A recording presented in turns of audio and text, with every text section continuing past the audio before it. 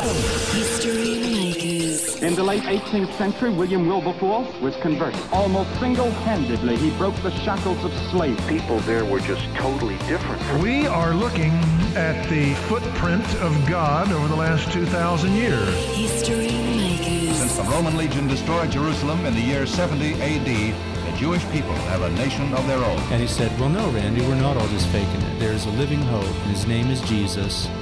And I believe that that's really why you're here. Christ died for us. History Makers. Hi, welcome to History Makers. I'm Matt Prater. Today we're chatting with Lorraine and Gabriel from the movie Unplanned. They've been pastors for a number of years and they've got a whole bunch of projects that they're a part of, from Inspiring Faith International, their amazing ministry. We're going to find out a bit more about that. But let's find out a bit of their story. Welcome to the program, Lorraine. Tell us a bit about where you were born and raised and how you came to faith. Yes, thank you, Matt, for having me on the show. I was raised in Southern California to a family that were believers. Mm-hmm. And you asked me just a moment ago if I had a great conversion story. And I say yes. I was 3 years old when I asked my mother to wait with me after we had a family Bible study so that I could ask Jesus into my heart.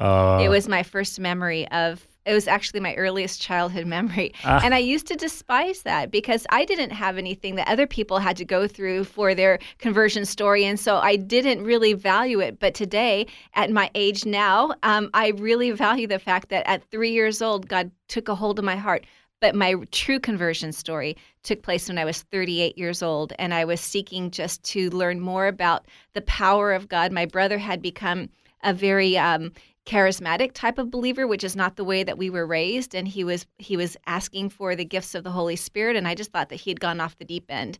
And as a good younger sister, I needed to correct him. Mm-hmm. So I went on a 7-day journey of just opening up my Bible and asking the Lord to speak to me and not listening to or not paying attention to what I had been taught from my family, from my church, from my pastor, but just, Holy Spirit, you're going to teach me what you want me to know about you. And so that opened up a supernatural journey for me that I heard God's voice for the first time in the middle of the night. It was actually election cycle. 2000, George Bush versus Al Gore. It was a huge thing in America at the time because our nation went to bed without a president-elect.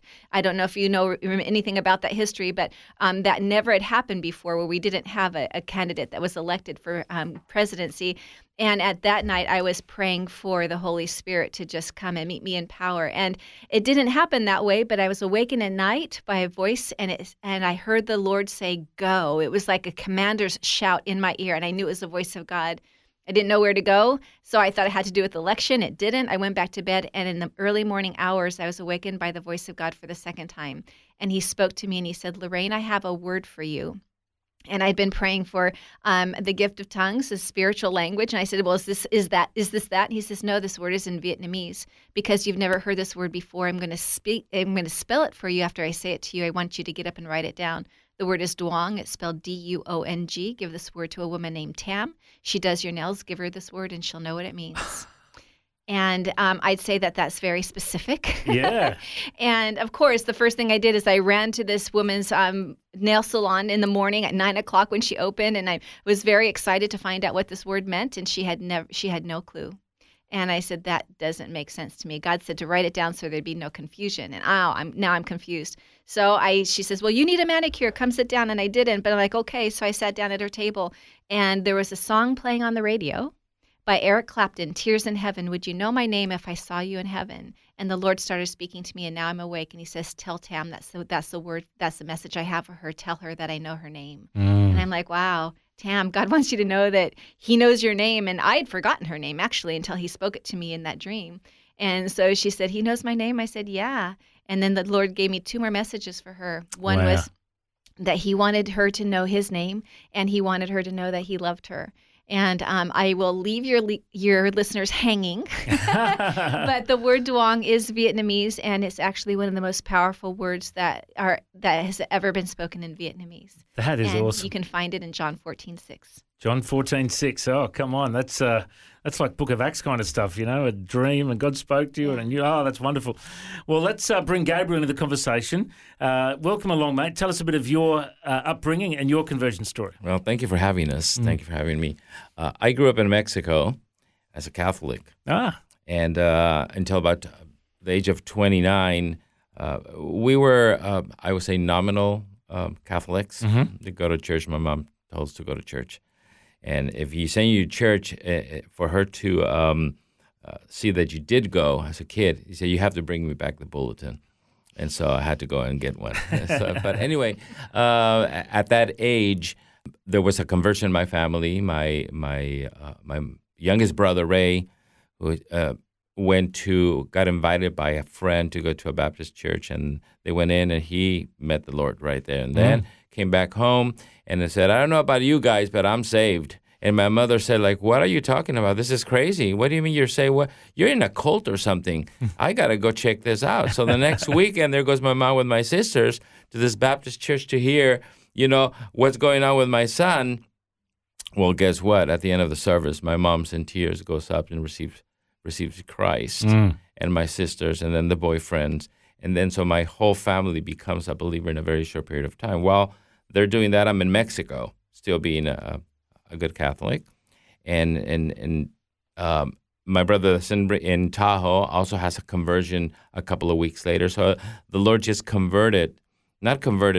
had an encounter with my family for them to become believers. And then I was the last one to come to the knowledge of having a personal Savior in Mexico when my mom came to sell some properties, and she explained to me the personal relationship. And we had dialogue, and I still remember where I was standing, where I said, God, if this is who you are, and I want to receive you, and I became a believer in 1981, December 1981. So it was a whole family thing that happened of conversion to Christianity, and ever since it's been fantastic.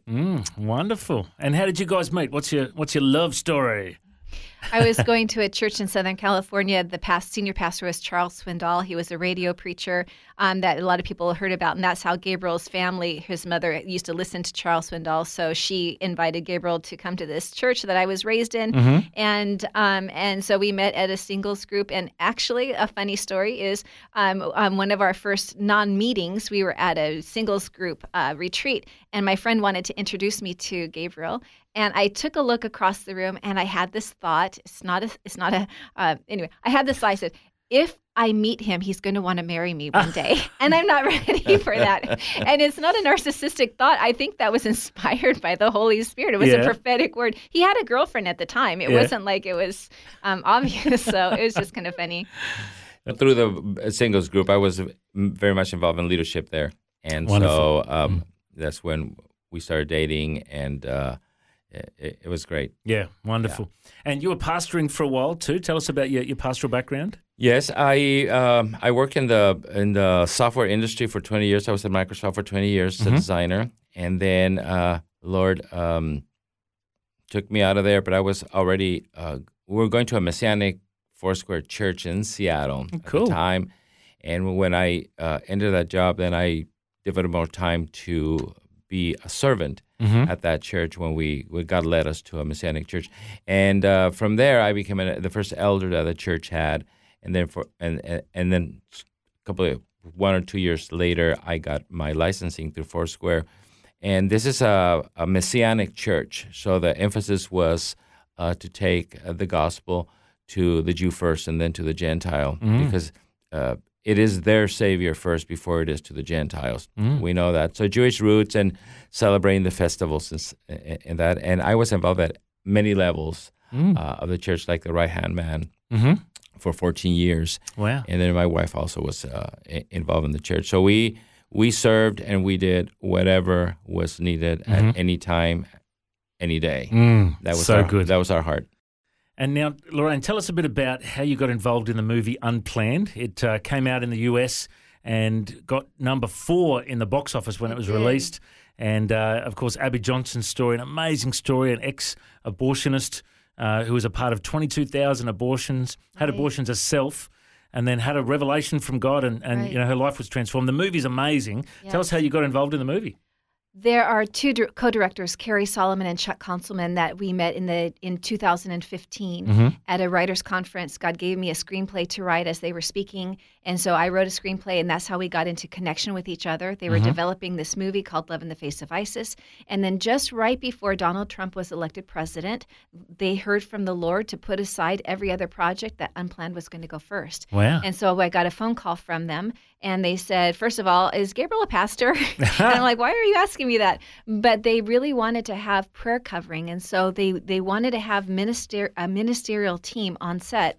So from that point on, we started praying every day for Unplanned, and then when we went into filming, we were asked to be the on-set pastors, and that's how we got involved. Wow. And, the movie has impacted so many people around the world now. It's an amazing story. And I know it's been in the headlines that a number of abortion workers have now quit their job and connected with Abby's ministry. Right. Tell us a bit about Abby's ministry these days. So Abby started a ministry called And Then There Were None, because she really wanted to reach out to the abortion workers as she was reached out to in love, and just brought into a place where they could have resources, leave the industry. There's a lot of stigma attached to being an abortion worker. So if you want to go and start a job someplace else, nobody wants to hire you.